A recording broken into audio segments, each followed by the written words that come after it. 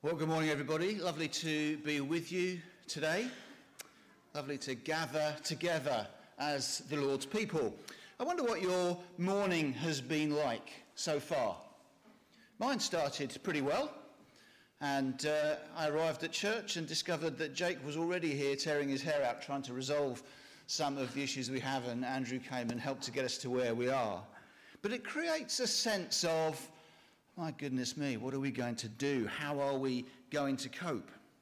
And I just observe around me that there are a lot of people, not necessarily here, but perhaps it applies to people here at the moment, who are in that situation of, how are we going to cope? Everything is just so challenging and so difficult.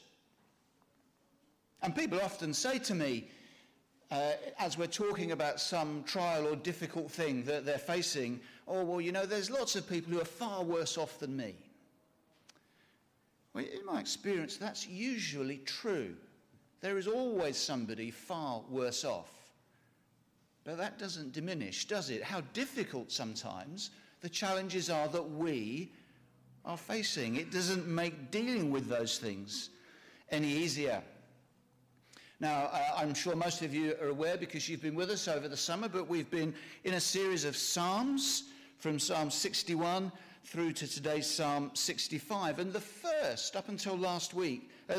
block of those Psalms up until last week, we've met with David crying out to the Lord, lamenting, pouring out his soul with the challenges and the troubles and the threats that he felt that he was facing.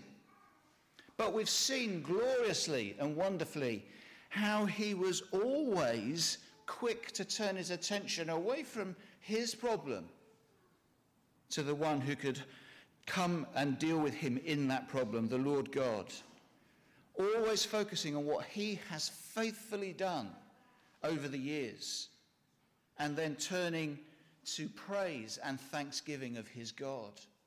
And that's where we get to in Psalm 65. At the end of that series of lament psalms, we come to this wonderful hymn of praise. And if you have your Bible handy, please do keep it open at page 580, Psalm 65. We can see just in the title there, it says, for the director of music, a psalm of David, a song. This is something which was for the people to sing. And you'll see that the whole focus of the psalm is on God. In fact, there are references in this psalm to you, to yourself, referring to God 22 times in these few verses. Just by contrast, there are references to we and to us, but only 5 times, and always in response to who God is and what God has done.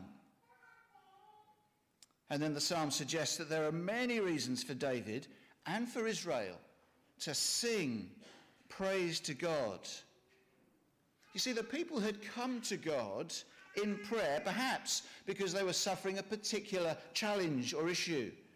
Some think possibly it's because they were under the oppression of Assyria, and as a result of that, there'd been famine in the land. And we see in verse 2 and verse 5 that God has wonderfully heard their prayer.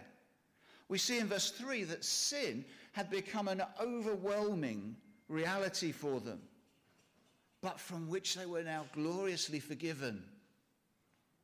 And God, in verse 5, we see had done some awesome deeds. In verse 7, we see how he'd shown his creative power in protecting them from their enemies. And in verses 2, 5 and 8, we have news of his power and glory and his grace spreading throughout the world. And then in the final section, 9 to 13, a glorious harvest, perhaps coming after times of hunger. Well, I'd like to spend some time unpacking that a little bit more this morning, and I've got 3 headings just to look at. Verses 1 to 4, the God of grace. Verses 5 to 8, the God of power. And verses 9 to 13, the God of plenty. Well, just to give you a bit of a heads up, if you're watching the clock or beginning to feel hungry as the sermon progresses, the first point will be the longest of the three. But we're going to look at the God of grace in verses 1 to 4. And key to this psalm, I think, is found in this section in verse 3. When we were overwhelmed by sins, you forgave our transgressions. Transgressions, just a word that means sins.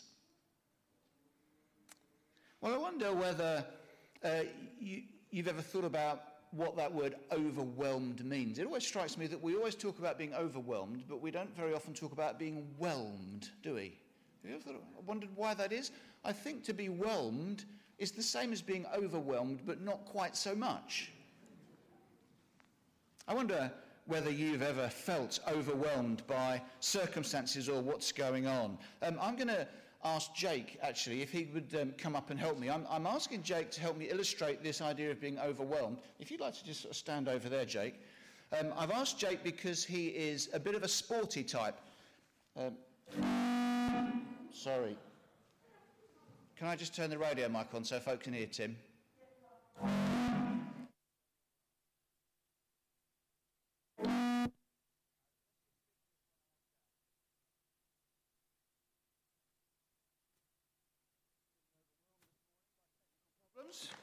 Now, all I'd like to do, Jake, is I've got some things that I'd like to do with you that are represented by a ball, okay? So I'm just going to throw you the ball. You're sporty, right? So you need to catch it. No pressure.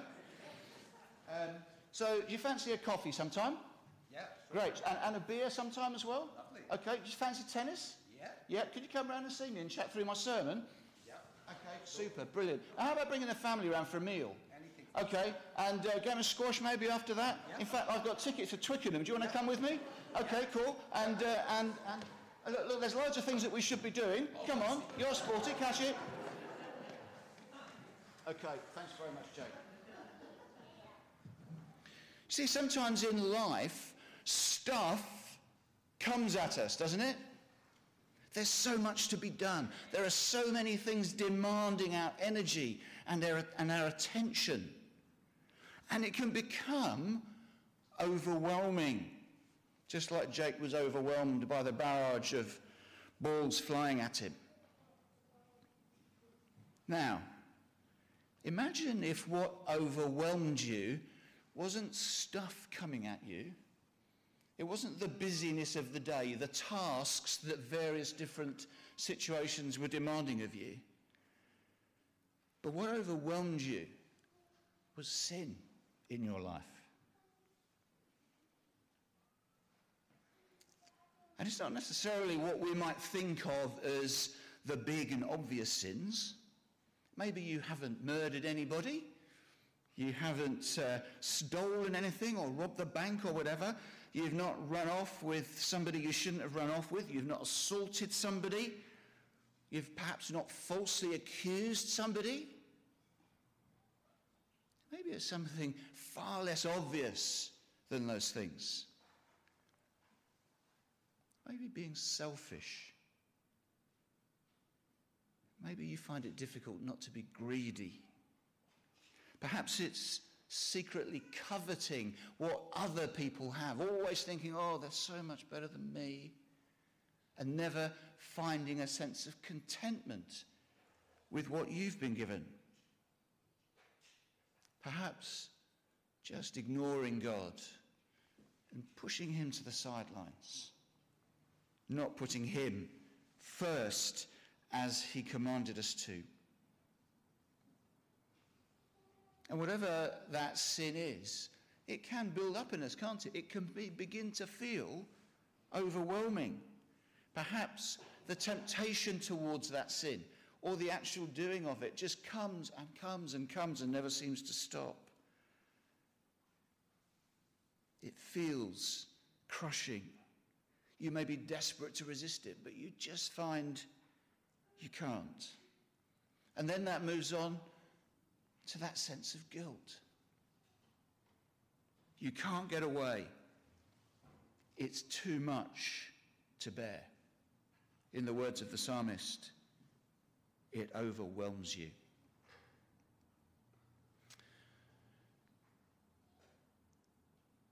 I wonder whether that's you this morning. And if it is, you'll know from experience that it's very easy in that situation to forget what the best thing to do is when you're feeling that sense of being overwhelmed by sin. It is, of course, the remedy of prayer. Not just random prayers to something like some people joke about, but prayer to the one who has overcome sin in verse 3, and who answers prayer, as we see in verse 2 and 5. So let's just have a quick look at those verses. Verse 2, you who answer prayer, when we were overwhelmed by our sins, you forgave our transgressions. Verse 5, you answer us with awesome and righteous deeds. See, David shows us that God, in his grace, forgives our every sin, however serious it is. And we spoke earlier, didn't we? I spoke just a moment ago about how we might not feel like we've committed the serious sins, but what about the more subtle ones? But to God, sin is sin, separating us from him. That's the grace of God, that he comes and forgives all those sins. And notice, by the way, just as an aside, how David doesn't say anywhere in this psalm, you came and forgave our transgressions when we did X, Y, and Z, or when we tried our best. No. The reality is that neither David nor we could ever do enough of X, Y, and Z. Our best would never be enough to cleanse us from our sin. And that is the God of grace who in his mercy can and does. And in verse 2, have a look at that with me. O you who hear prayer, to you all men will come. Some translations, all people.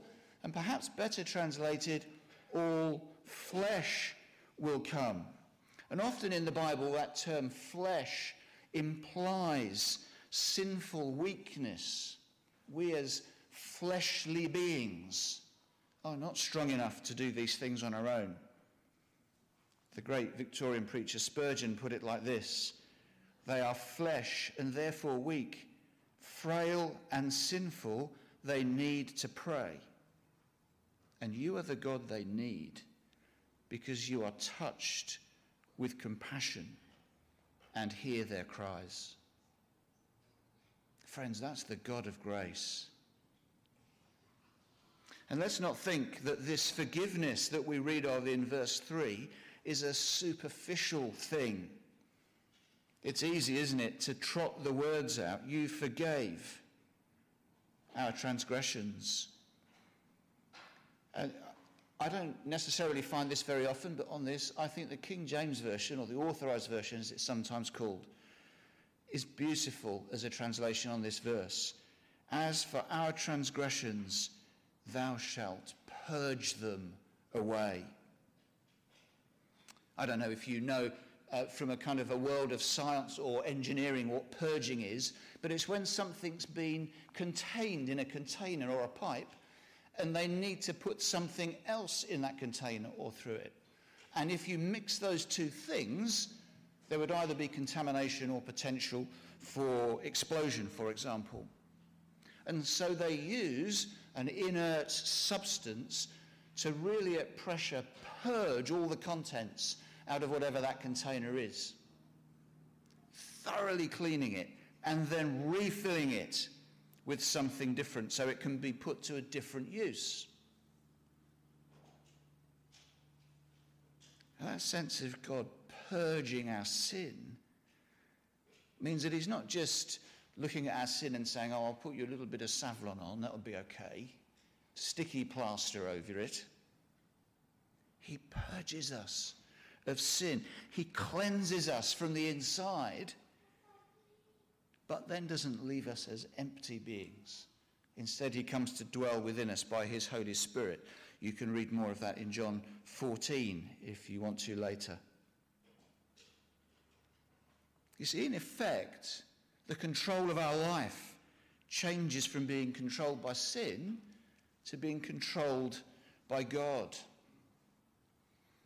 I was struck last week as Steve and Katie Machel came and spoke to us about their work with Mission Aviation Fellowship.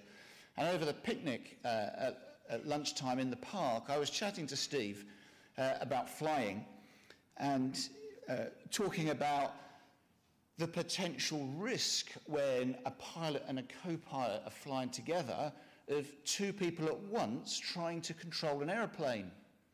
You can imagine it, can't you? If the pilot has got the joystick and is trying to climb, and the co-pilot's got the joystick and is trying to turn left or port or whatever it is they say in the air, I'm not sure. But Steve said, oh no, that wouldn't happen. Because in the air we have what's called a positive exchange of controls. And at one point the pilot will say, your controls. And the co-pilot will confirm, my controls. You know, when we come to Jesus and he purges us of our sin and fills us with his Spirit, there is a positive exchange of controls. Our lives are now controlled by the Holy Spirit.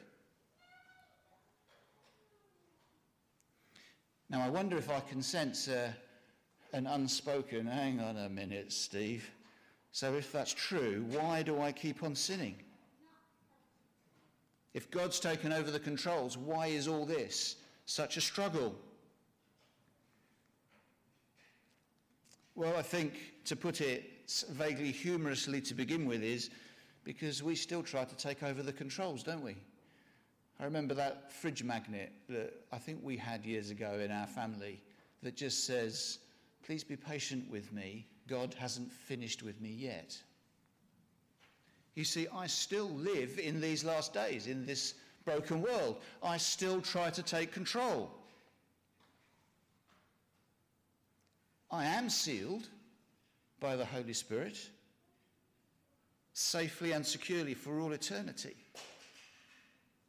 But until Christ returns and makes all things new, as we read in Revelation 21, I'm still subject to sin. Still subject to my selfishness and my desire for me to be in charge rather than God. So can I encourage you, if you're really struggling with these things, keep coming back to God's word. Hold on to verse 4. Have a look at that with me. Blessed are those you choose and bring near to live in your courts. We are filled with the good things of your house, of your holy temple. You see, David knew that as one chosen by God, he was eternally secure. That's why he could say in our first sermon in this summer series in Psalm 61, lead me to the rock that is higher than I. I long to dwell in your tent forever. And here he is, King David, living in God's courts, enjoying all the good things that God gives to his children, to those he has chosen to bring near to him, to live in his courts, in his presence. That's life in all its fullness that Jesus spoke about in John 10. And I think that's why at the beginning of this psalm in verse 1, David leaps straight in with praise awaits you, O God, in Zion. To you our vows will be fulfilled. He's making a praise-filled commitment to live for his God. He's making a praise-filled commitment to live for the God of grace. But how could David be so sure? And how can we be? Well, let's look at the second point briefly, the God of power in verses 5 to 8. And David identifies God there, doesn't he, as the hope of all the ends of the earth and of the farthest seas. Now, that's not the sort of hope of, oh, I hope it doesn't rain for the picnic today. This hope is actually certainty. The original word, I understand, implies confidence in God. And we'll see something next week as we begin our series in 1 Peter, where in chapter 1, verses 3 to 4, he writes this: "Praise be to the God and Father of our Lord Jesus Christ. In his great mercy, he has given us new birth into a living hope through the resurrection of Jesus Christ from the dead, and into an inheritance that can never perish, spoil or fade, kept in heaven for you." You see, that's not just a wishful thinking, fingers crossed sort of hope, is it? That's a confident expectation that as believers in the Lord Jesus Christ, we have a living hope, but also an inheritance. And we can be confident of that because God is the God of power. Verse 6, he created the mountains, he controls nature, he stills wars, he sustains all of his creation. We see that every time the sun comes up in the morning. He has power over chaos, whatever its source, whether that's nature or chaos and war between nations. And as a result, we see in verse 8 that those living far away fear your wonders. You call forth songs of joy.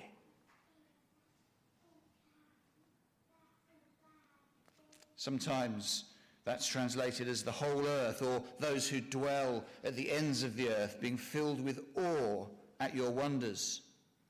But you see, the whole earth, not just us here, will see his power and be called to sing for joy to the God of power. That's why David is so full of joy as he writes this hymn of praise. So he has joy in the God of grace who forgives. He has joy in the God of power who gives eternal hope. And finally, verses 9 to 13, he has joy in the God of plenty. You know, God didn't just create the world and just sort of sit back and watch it ticking over. He cares deeply for the world. He cares deeply for everything and everyone whom he has made. And we see that in verses 9 to 13. Have a look at them with me.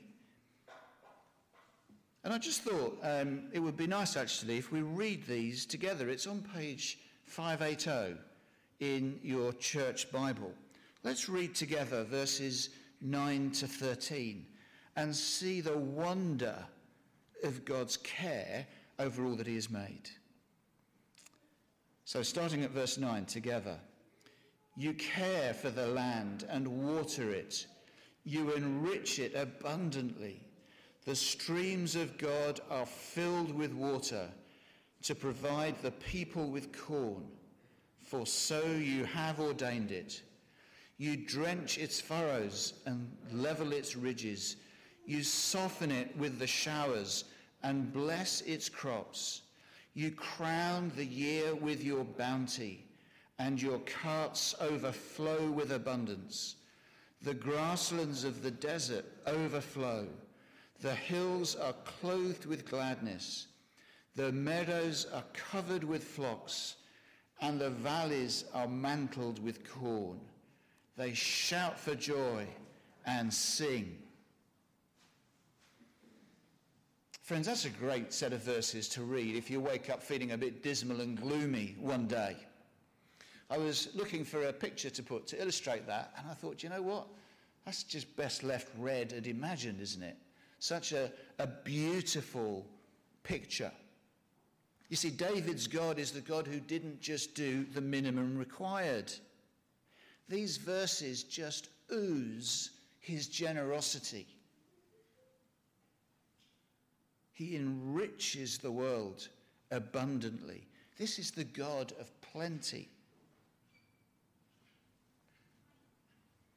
Now, I guess it's possible that somebody might want to challenge me and say, well, that's all very well for you, but I'm actually struggling right now. I am quite poor. It's difficult to make ends meet every month. I'm hungry. I'm cold. I'm not well. I'm feeling a deep sense of grief because someone I love has died. Life is actually pretty tough. What have I done that I'm not getting all this abundance that David speaks of in this psalm? Well, I think the answer to that last question in this context is nothing. You see, just as we've seen how the God of grace forgave our sin and the God of power gives hope for confidence for the future, so the God of plenty abundantly blesses the earth, and he also abundantly blesses those who are his.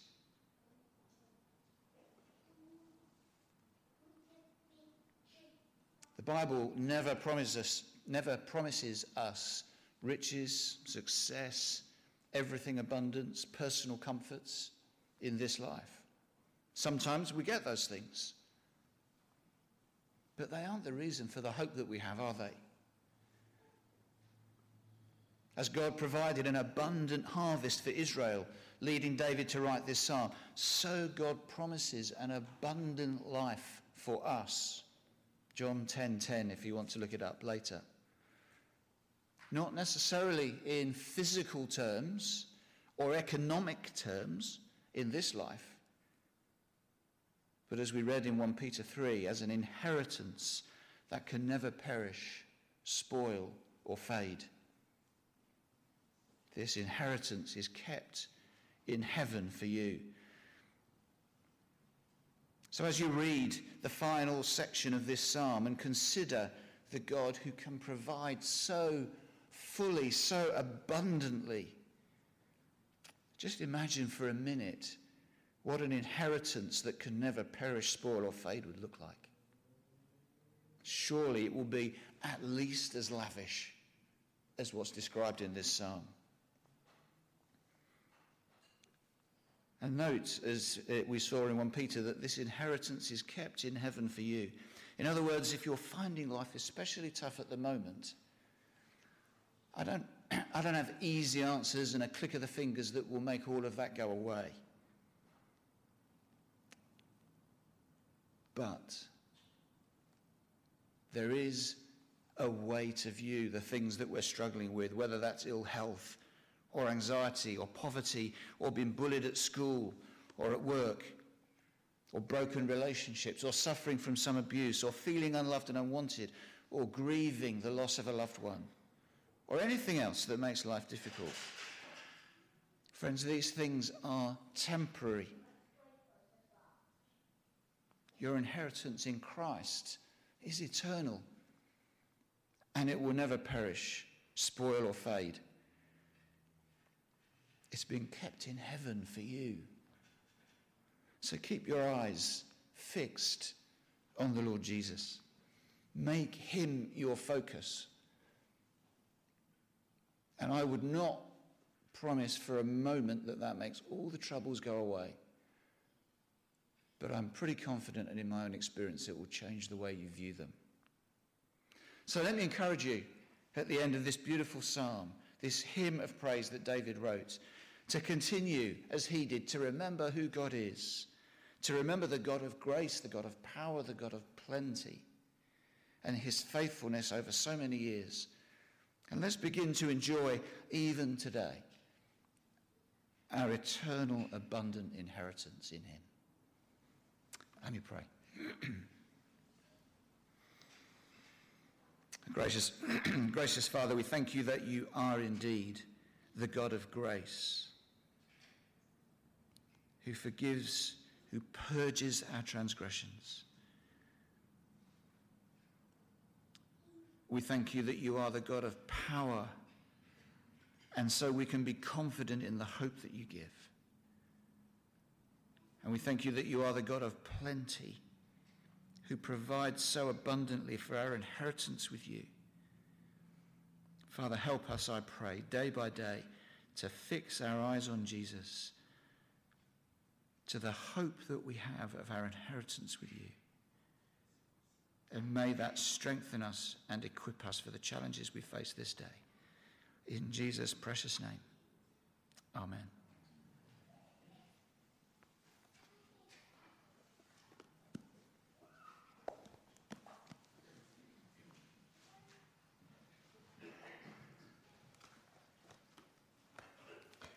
I invite the musicians back up to the front.